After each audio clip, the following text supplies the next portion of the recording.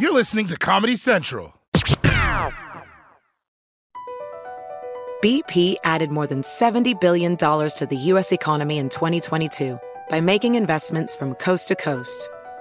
Investments like building charging hubs for fleets of electric buses in California and starting up new infrastructure in the Gulf of Mexico. It's and, not or. See what doing both means for energy nationwide at bp.com/investing in America. AirPods Pro with adaptive audio automatically keeps out the sounds you don't want to hear so you can listen to your music, and lowers your music to let in the sounds you do need to hear. Hi there. Hi, what can I get you? I'll have a strawberry mango coconut probiotic smoothie with wheatgrass. Anything else? Extra wheatgrass. Here you go. AirPods Pro with adaptive audio. Available on AirPods Pro 2nd generation when enabled. Hey, what's going on, everybody? Welcome to the Daily Social Distancing Show. I'm Trevor Noah. It is Thursday, August 13th, and here's your coronavirus tip of the day.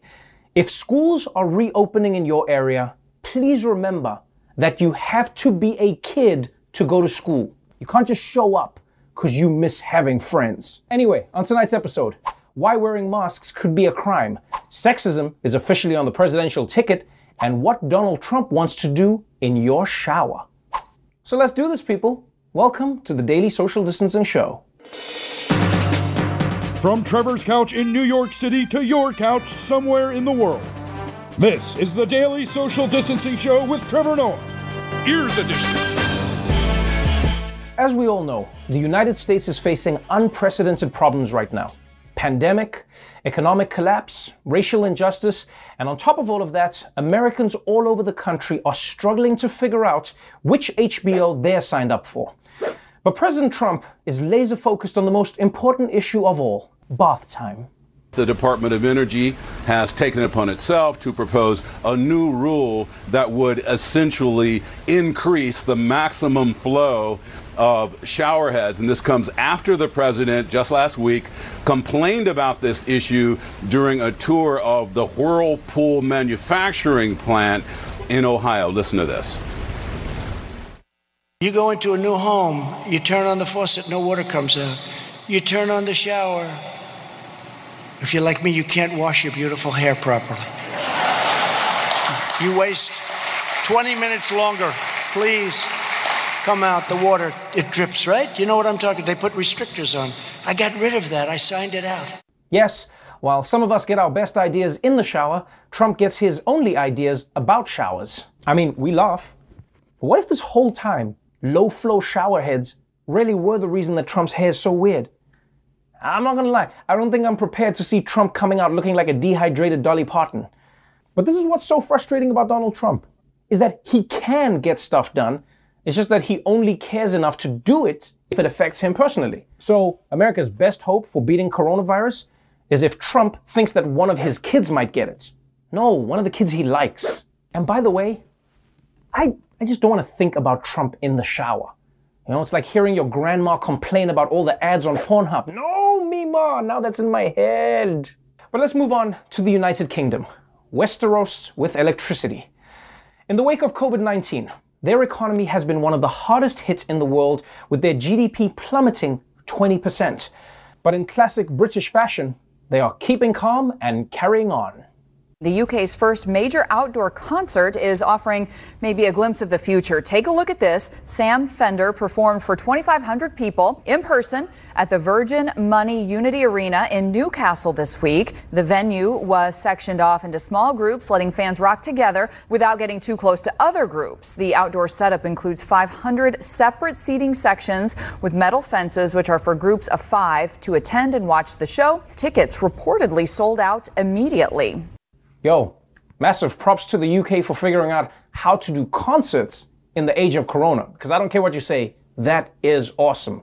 Although I will say the mosh pit just didn't have the same energy. They gotta figure that out. But still, this is the best way to keep socially distant at a concert. I mean, it's either this or going to see Lou Bega perform. I mean, there's plenty of elbow room either way. In fact, this is how all concerts should be from now on. Even after coronavirus is over, this is the future. Although I bet there's still going to be that one asshole blocking everyone's view of the stage by carrying his girlfriend on his shoulders. That doesn't need to be a thing. It needs to be banned. It doesn't just ruin the concert for people who can't see. It also discriminates against us guys who lack the upper body strength to carry our girls. Not everyone has traps, okay? So, concerts might be coming back, which is really good news. And here's some more good news from overseas. Countries in the southern hemisphere are now well into their annual flu season. But it turns out that because people have been social distancing and wearing masks for coronavirus, they're basically stopping the flu as well. So they got two benefits for the price of one. You know, it's like how you stop vaping to be healthier, and then you get the added benefit of no longer looking like a douchebag. Now, there's no guarantee that this will happen everywhere, but this could be great news for countries in the northern part of the world when their flu season hits in November. Although, that only happens if people are taking the necessary corona precautions. And it looks like in America, people might be dealing with corona season, flu season, and idiot season. The new mask showdown in the Sunshine State. A Florida sheriff is banning his deputies and visitors to his office from wearing face coverings. In his order, he mandates the 900 deputies and staff on his force not cover their faces for routine work, saying in part, when you are on duty working as my employee and representing my office, masks will not be worn. And it's not just deputies. The sheriff in Marion County, Florida says anyone from the public who goes inside the sheriff's office must also remove their masks. Okay, this is batshit crazy. A sheriff in Florida is banning his deputies and anyone entering the sheriff's office from wearing a mask. Like, I thought the police's top priority was supposed to be keeping people safe. But I guess wearing a mask gets in the way of their actual priority, showing off their sweet porn stashes. I mean, you've almost got to admire the balls on the sheriff. Everyone is protesting against police shootings, and he's like, I hear your demands. From now on, we'll come up with a different way to kill people. What? Nobody's getting shot. Don't get angry at me. Also, this completely undermines the no mask movement, right? Because what do they say? This is America. You can't order me to wear a mask. And now it's like, I can order you not to wear a mask. Now that's freedom. And speaking of freedom, this next story comes out of Belarus, the Ukraine of Lithuania. Last week, the country's autocratic ruler held an election that many election observers say was a sham. But in a country where citizens have largely been quietly resigned to their fate, this time they rose up. Authorities in Belarus say 6,000 people have been arrested and one person was killed in the violent aftermath of President Alexander Lukashenko's disputed re-election. Opposition leaders say the vote was rigged. Many of them have been detained or forced to flee the country, including the main candidate, Svetlana Tikhanovskaya. Lukashenko won around 80% of the vote. He's been in power since 1994 and is considered by many as Europe's last dictator. We want the people of Belarus to have the freedoms that they're demanding, that they think are in their best interests. We watch the protests. We urge that the nonviolent protesters be protected and not harmed. Yeah, that's right. Belarus should protect its nonviolent protesters the same way America does, in unmarked vans. And don't get me wrong, these were some strong words. It just didn't help when Pompeo finished the speech by shooting tear gas at the reporters. I mean, either Mike Pompeo doesn't remember how America treats nonviolent protesters, or he just forgot to include some winks in his statement. We urge that the nonviolent protesters be protected and not harmed. Now, it's easy to look at what's happening with the elections in Belarus and say, well, that's just some faraway dictatorship. That'll never happen in America. But honestly, I think sometimes America gets so caught up in its own exceptionalism that it ignores warnings it could be taking from other countries. You know, if America paid attention to Brexit, it would have realized how social media can be used to bamboozle people into voting for crazy candidates who promise to fix everything. If America paid more attention to China, they would have realized that coronavirus is something that could come to this country and screw everything up, as opposed to something that only happens overseas. And if America might think that rigged elections are something that only happens in other places, well, in reality, it's already starting to rear its ugly head right here. President Trump upped the ante in his battle against mail-in voting today. He appeared to say the quiet part out loud, telling Fox News why he opposes a funding boost for the U.S. Postal Service. They want $3.5 billion for The mail-in votes, okay, universal mail-in ballots. $3.5 trillion. They want $25 billion for the post office. Now, they need that money in order to have the post office work so it can take all of these millions and millions of ballots. But if they don't get those two items, that means you can't have universal mail-in voting. God damn. I've never seen a villain give away a plan like that without seeing James Bond tied to a chair in front of him. I mean, because people, this is insane. Trump got impeached for trying to secretly rig the election, and his response is to go, I learned my lesson. I won't rig an election in secret ever again. And the truth is, this effort to sabotage mail-in voting is a real threat to America's election. If Trump gets his way, they're going to have to change all the I voted stickers to end in a question mark. I voted? I guess the one upside of Trump telling us all of this right now is that it gives Americans an opportunity to fight back and prepare. Although the downside is that it's going to put a lot of TV detectives out of their jobs. President Trump is making big changes to the U.S. Postal Service that appear to be slowing down the mail. But one big question remains. Why is he doing it? In a new interview this morning, President Trump explicitly said that he is opposing a request for Postal Service funding in the new relief package because he wants to stop the expansion of mail-in voting. I guess we solved it. So first for the franchise. Finish this sandwich. Now, I thought I had some time, but I guess not. Whew, that was a roller coaster. All right, we have to take a quick break. But when we come back, we'll look at how Kamala Harris's opponents are pulling out the old sexist playbook. So stick around. BP added more than $70 billion to the U.S. economy in 2022. Investments like acquiring America's largest biogas producer, Archaea Energy, and starting up new infrastructure in the Gulf of Mexico. It's and, not or. See what doing both means for energy nationwide at bp.com/investing in America.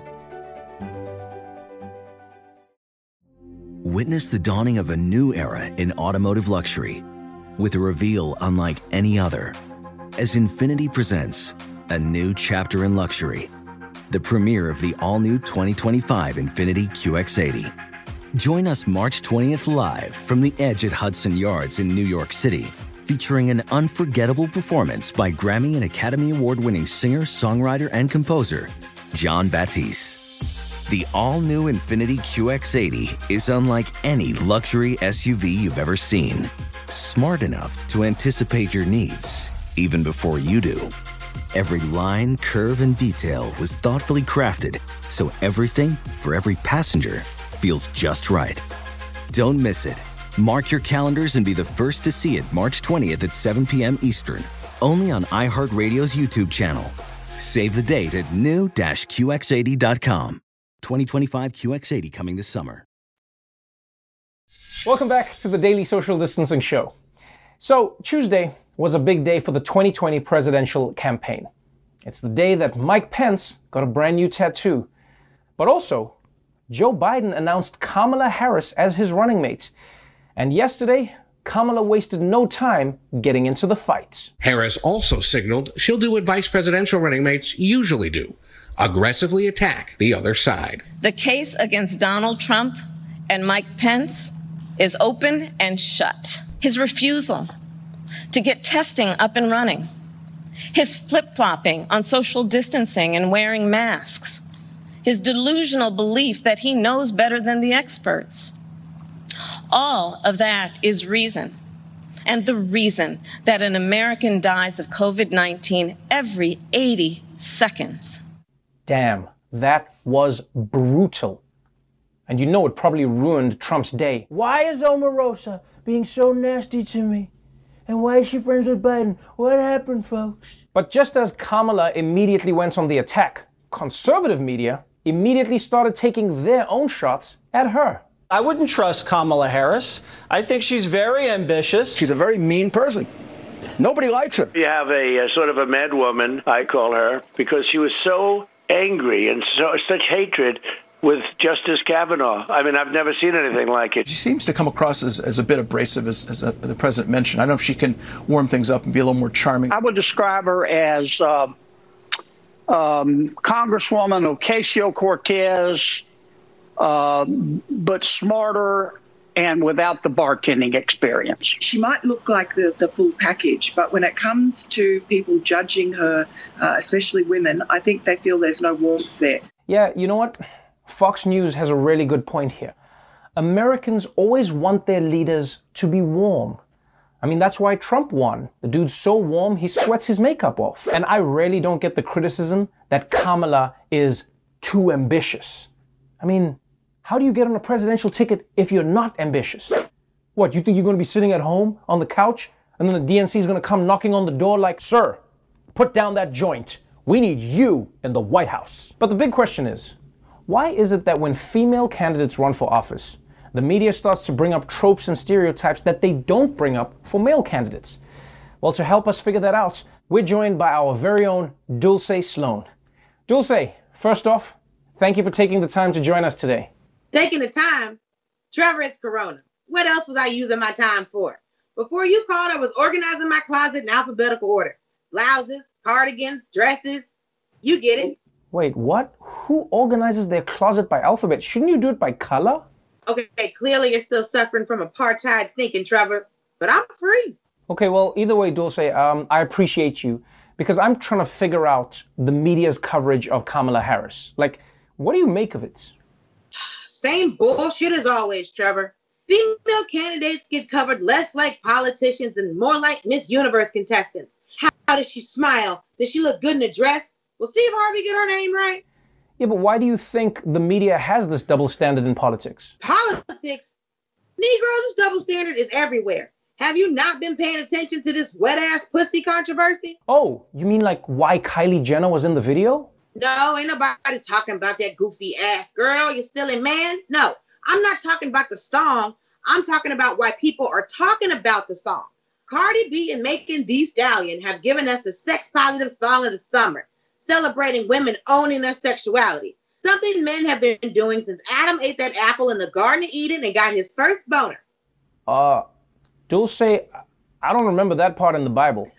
The point is, male musicians talk about sex all the time, talking about their hard dicks and skeeting everywhere. But when women do it, people are like, this is vulgar, inappropriate. What about the children that look up to them? Who cares about them damn children? Cardi B and Megan Thee Stallion are not your nannies. I know it's confusing. You see two women of color in a really nice house, and you assume Aiden and Mackenzie are just off screen with their Mandarin tutor. But it's a huge double standard, Trevor. Okay, Dulce, but to play devil's advocate, you have to admit it's a really graphic song.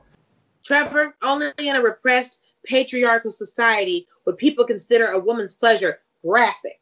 Men don't have to censor their pleasure. Drake and Bruno Mars can sing about eating pussy and getting hard, but they still get invited to Thanksgiving dinner. But if Cardi B does it, she's a slut who's taking down society. Well, you know, there is another thing. I mean, there's something about rap that as soon as some white people hear it, it sounds graphic, you know, just because it's rap. Like, I could be like, it's really cool to stay in school. And then some white people would be like, whoa, whoa, whoa, calm down, sir. You know, so there's always a chance that the problem wasn't the message as much as the fact that it's hip hop. Okay, first of all, don't ever do that again. Listen, that was offensive for a whole different reason. No, I was just trying to show like when you say something with the flow, how it goes. No, whatever it was, stop, okay? The point is, we don't live in a society that's comfortable with women claiming their sexuality. It doesn't matter if it's rap or country. I bet if it was a country music star that sang the same lyrics, all these men would still be upset. I don't know about that, Dulce. When we come back, I'll be talking to Kenya Barris about the controversy surrounding his hit show, Blackish. Stay tuned. Across America, BP supports more than 275,000 jobs to keep energy flowing. Jobs like building grid-scale solar energy in Ohio and producing gas with fewer operational emissions in Texas. It's and, not or. See what doing both means for energy nationwide at bp.com/investing in America. Witness the dawning of a new era in automotive luxury with a reveal unlike any other as Infiniti presents a new chapter in luxury, the premiere of the all-new 2025 Infiniti QX80. Join us March 20th live from the Edge at Hudson Yards in New York City, featuring an unforgettable performance by Grammy and Academy Award-winning singer, songwriter, and composer, Jon Batiste. The all-new Infiniti QX80 is unlike any luxury SUV you've ever seen. Smart enough to anticipate your needs, even before you do. Every line, curve, and detail was thoughtfully crafted, so everything for every passenger feels just right. Don't miss it. Mark your calendars and be the first to see it March 20th at 7 p.m. Eastern, only on iHeartRadio's YouTube channel. Save the date at new-QX80.com. 2025 QX80 coming this summer. And we're back on Dealing Together, where we help good people who fell for bad deals. First caller? I had to buy 3 identical sweaters to get the 4th free. Ooh, you got fleeced. Next caller, what's your deal? I paid for 20 tanning sessions, but had to use them in a month. Now I'm orange. Ooh, you got burned. Next caller. I traded in my old Samsung at AT&T for a new Samsung Galaxy S24 Plus. How's that bad? I got to choose from their best plans. So, what went wrong? Oh, nothing went wrong. And you're calling to... To request a song? You want a song. Of course. The choice is yours.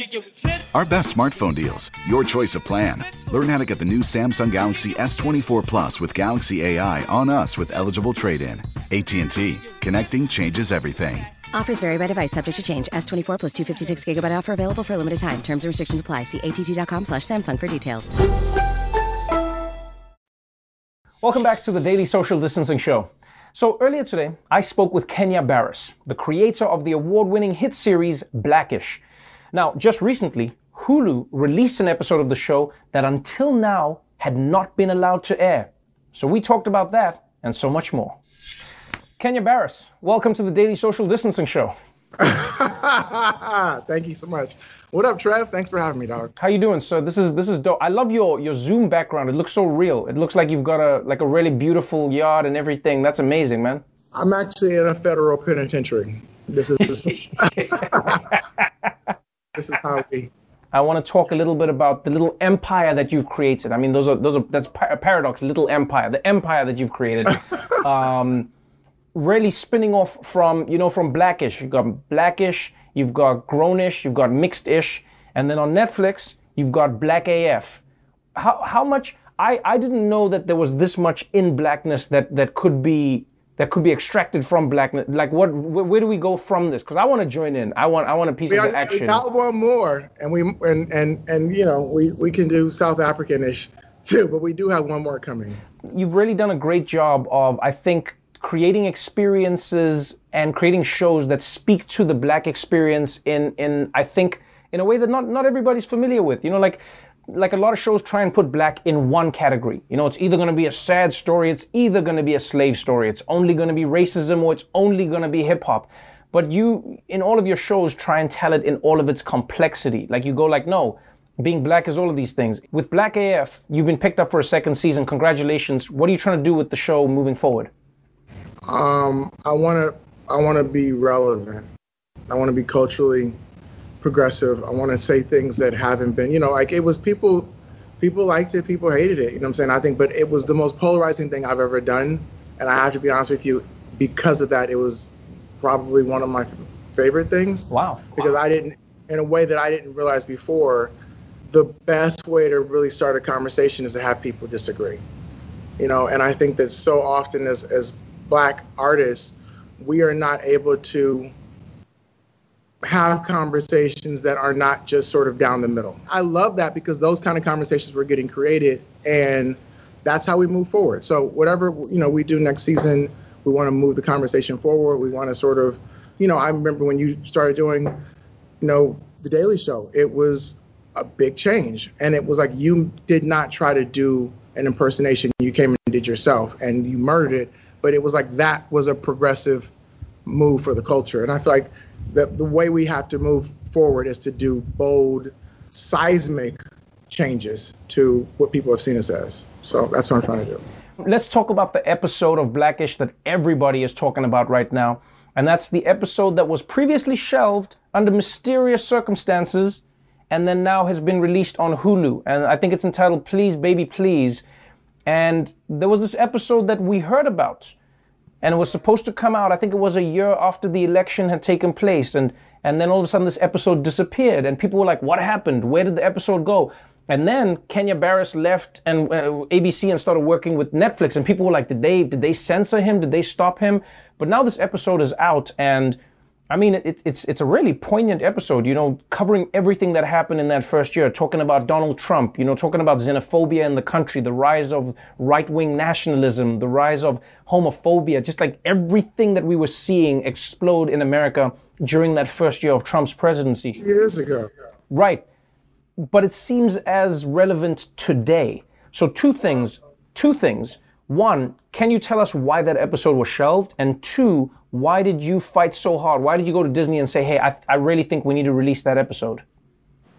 I can say that there were creative differences in why it was shelved. You know what I'm saying? I think that it was a really interesting time in Disney's sort of, you know, growth. And at the same time, it was an interesting time in our country's growth.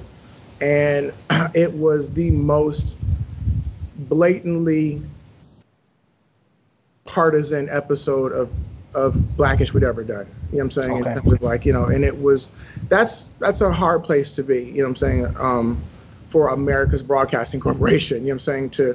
They already had let us do a lot of things. And I felt like some of the things that we could not agree upon in terms of what should be there, what shouldn't be there, it was not something that I felt like at that time I wanted to compromise on.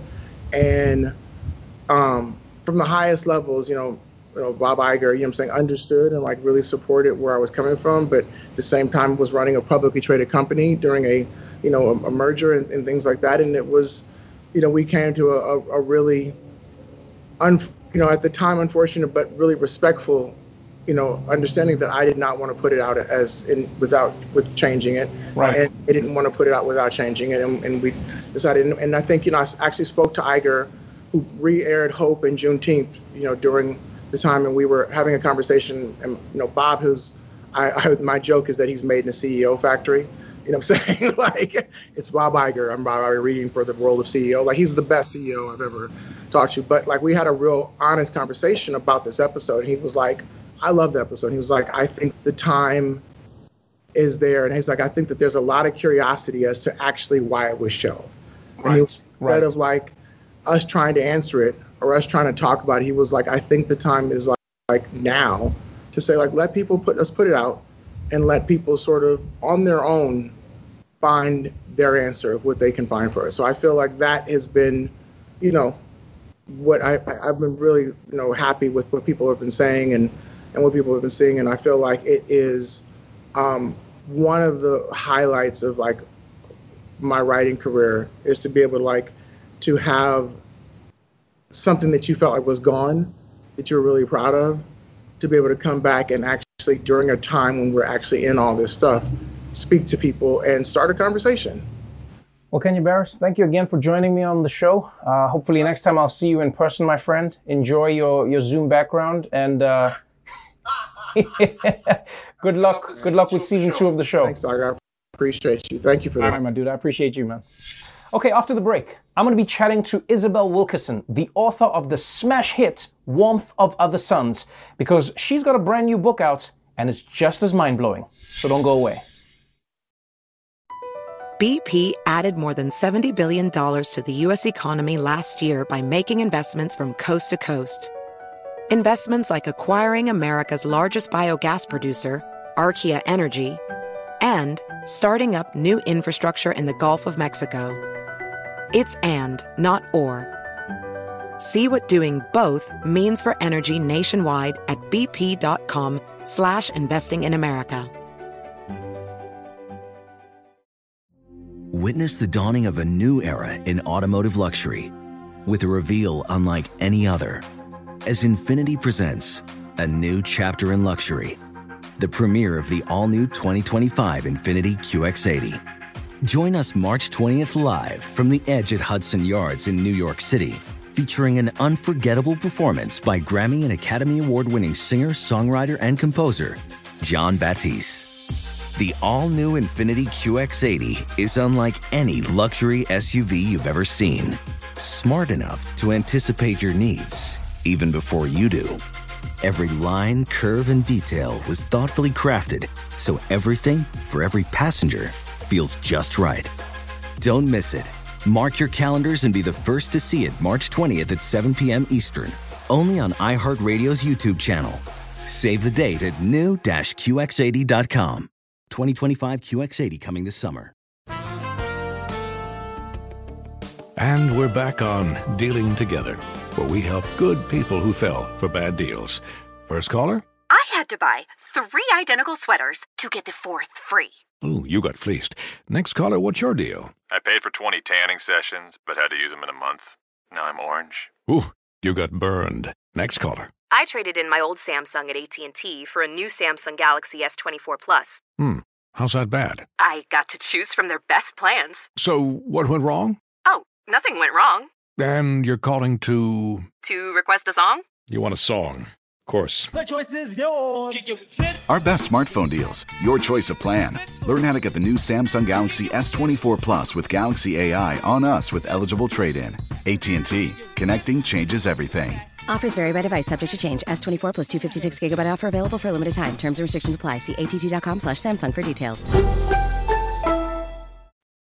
Welcome back to the Daily Social Distancing Show. Earlier today, I spoke with Pulitzer Prize-winning journalist and author Isabel Wilkerson. We talked about her new book, Caste: The Origins of Our Discontents, which explores the history of racial disparity in America. Isabel Wilkerson, welcome to the Daily Social Distancing Show. Thanks for having me. You came into so many people's lives and you've stayed in so many people's lives because of your 2010 book, which really just blew, I think, the lid off of a conversation that so many people wanted to have but didn't know how to have. And that was The Warmth of Other Suns. You now have a new book, which is, everyone is raving. Everyone from Oprah to every book journalist. And I think for a good reason. The book is entitled Caste, and it looks at how society determines where people should or shouldn't belong, but not just through the lens of race, which is really interesting. If we start with that, what is the difference, in your opinion, between caste and race? Well, caste is basically the artificial, arbitrary, graded ranking of human value in a society.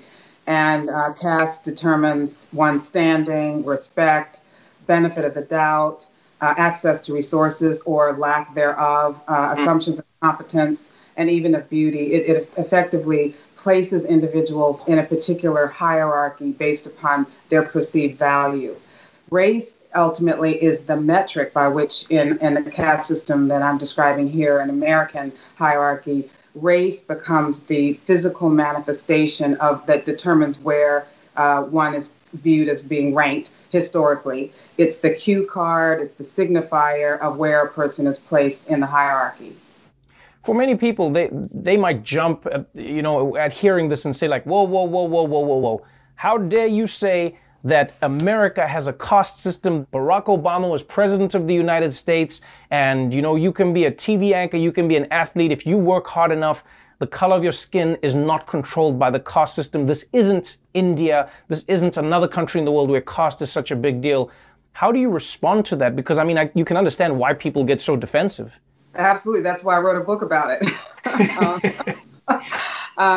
Even in the original, most recognized caste system in the world, there are people who had been born to what are known as the untouchables, the subordinated castes in India, who have managed to transcend the extreme barriers that they have faced and to be able to go forward and to become, physicians and even a prime minister. And there are always exceptions to the rule. But one of the things that I say to help distinguish between caste and other markers, other ways of measuring people, is caste is the bones, race is the skin, and then class is the accents, the enunciation, the education and dress, the things that the diction, the kind of things that we can control that can that help ourselves to elevate ourselves out of the restrictions.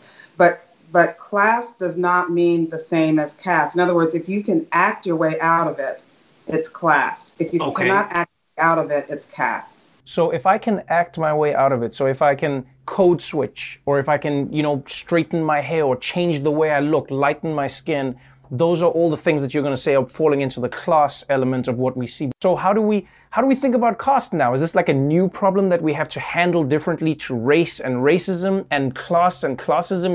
Is this an additional thing, or is this the foundation that everything else is built on? That the idea of hierarchy and a caste system is the foundation, it's the infrastructure of our divisions. One reason why the word racism is important and it's useful, and of course it is a reality.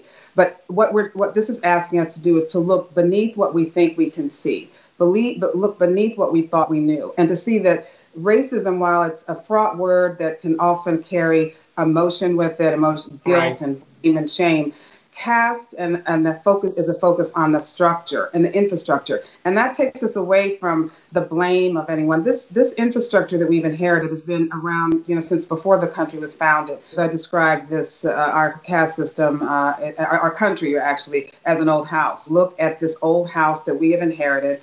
We did not build the house, and we're not responsible for whatever might have been, not so well done in the building of it. But we now are the inheritors of it. It's now up to us as the owners of this house, all of us, not just one group, but all of us. And recognizing how interconnected we all are and how we all have to bear the consequences of it, whether we are aware of it or not. We are experiencing the consequences of it, whether we know it or not. It's funny. I've been having these conversations with friends for so long, where coming from South Africa, where we are now in a place where, because the country shifted power from white to black, and the country is now more representative within its power structures, we've come to realize now that caste is now a new issue that we have to deal with. We thought that race was the thing and then it would be finished, and now you still have a new version of the haves and the have-nots determined by, as you say, different signifiers, whether it's language, whether it's culture. It's really interesting that now there's another monster we have to tackle on a different level that we didn't think about, because we just thought, oh, you just get rid of the race problem and everything is solved. And then now it's like, oh no, here's the root almost of the problem, and race was just the cover that we're dealing with. I had that experience when I was in South Africa about what I call situational elevation that occurs when a person's from a marginalized group in one country, and then they go to another country and find themselves, without any action on their own part because of perceptions, elevated accidentally. And then, when I was in South Africa, people would just hear the accent, and I would get invited to parties and receptions and all this kind of thing. And that's part of what is happening in a caste system. And one other thing about this kind of situational elevation is that it allows the country that has had marginalized people to turn to the newcomers and say, as to me when I was in South Africa, and say, see, this is proof that if you just do this and do that, you can make it. Or it also says that this is proof that it really is the inferiority of our people. Of our marginalized people are in fact inferior. And so it works both ways. It works both ways, and I've experienced both sides of that. Well, I will say, I feel like once again, you've written a piece of work that is going to make us think, it's going to make us uncomfortable, but at the same time, I think once we get through it, it'll make us more comfortable in understanding that we're a part of a thing that we all have to look at, and hopefully we will be part of the people who renovate the house, as you so eloquently say. Thank you so much for joining us on the show, and congratulations on yet another masterpiece. Thank you so much.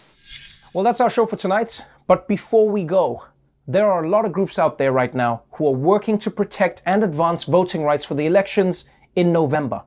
One of them is the Alliance for Youth Organizing, which is a national network of local youth-led organizations mobilizing people to vote. Until next week, stay safe out there, wash your hands, and remember, if your shower pressure isn't strong enough, you can run for president and change it. The Daily Show with Trevor Noah, Ears Edition. Watch The Daily Show weeknights at 11, 10 Central on Comedy Central and the Comedy Central app. Watch full episodes and videos at thedailyshow.com. Follow us on Facebook, Twitter, and Instagram, and subscribe to The Daily Show on YouTube for exclusive content and more. This has been a Comedy Central podcast. Infiniti presents a new chapter in luxury, the premiere of the all-new 2025 Infiniti QX80, live March 20th from the Edge at Hudson Yards in New York City, featuring a performance by John Batiste. The all-new 2025 Infiniti QX80 is an SUV designed to help every passenger feel just right. Be the first to see it March 20th at 7 p.m. Eastern, only on iHeartRadio's YouTube channel. Save the date at new-QX80.com. Don't miss it. 2025 QX80 coming this summer. Does money stress you out? Let Facet flip your financial chaos into clarity. Finding Facet immediately put us at ease. Facet's innovative approach to financial planning ensures your money works as hard as you do, enabling members to experience the joys of having your finances in order. And that makes us Facet for life now, I guess. Visit Facet.com, FACET.com to learn more. This ad is sponsored by Facet. Facet Wealth is an SEC registered investment advisor. This is not an offer to buy or sell securities, nor is it investment, legal, or tax advice. These testimonials are from current Facet members who are not compensated. All opinions are their own and not a guarantee of a similar outcome.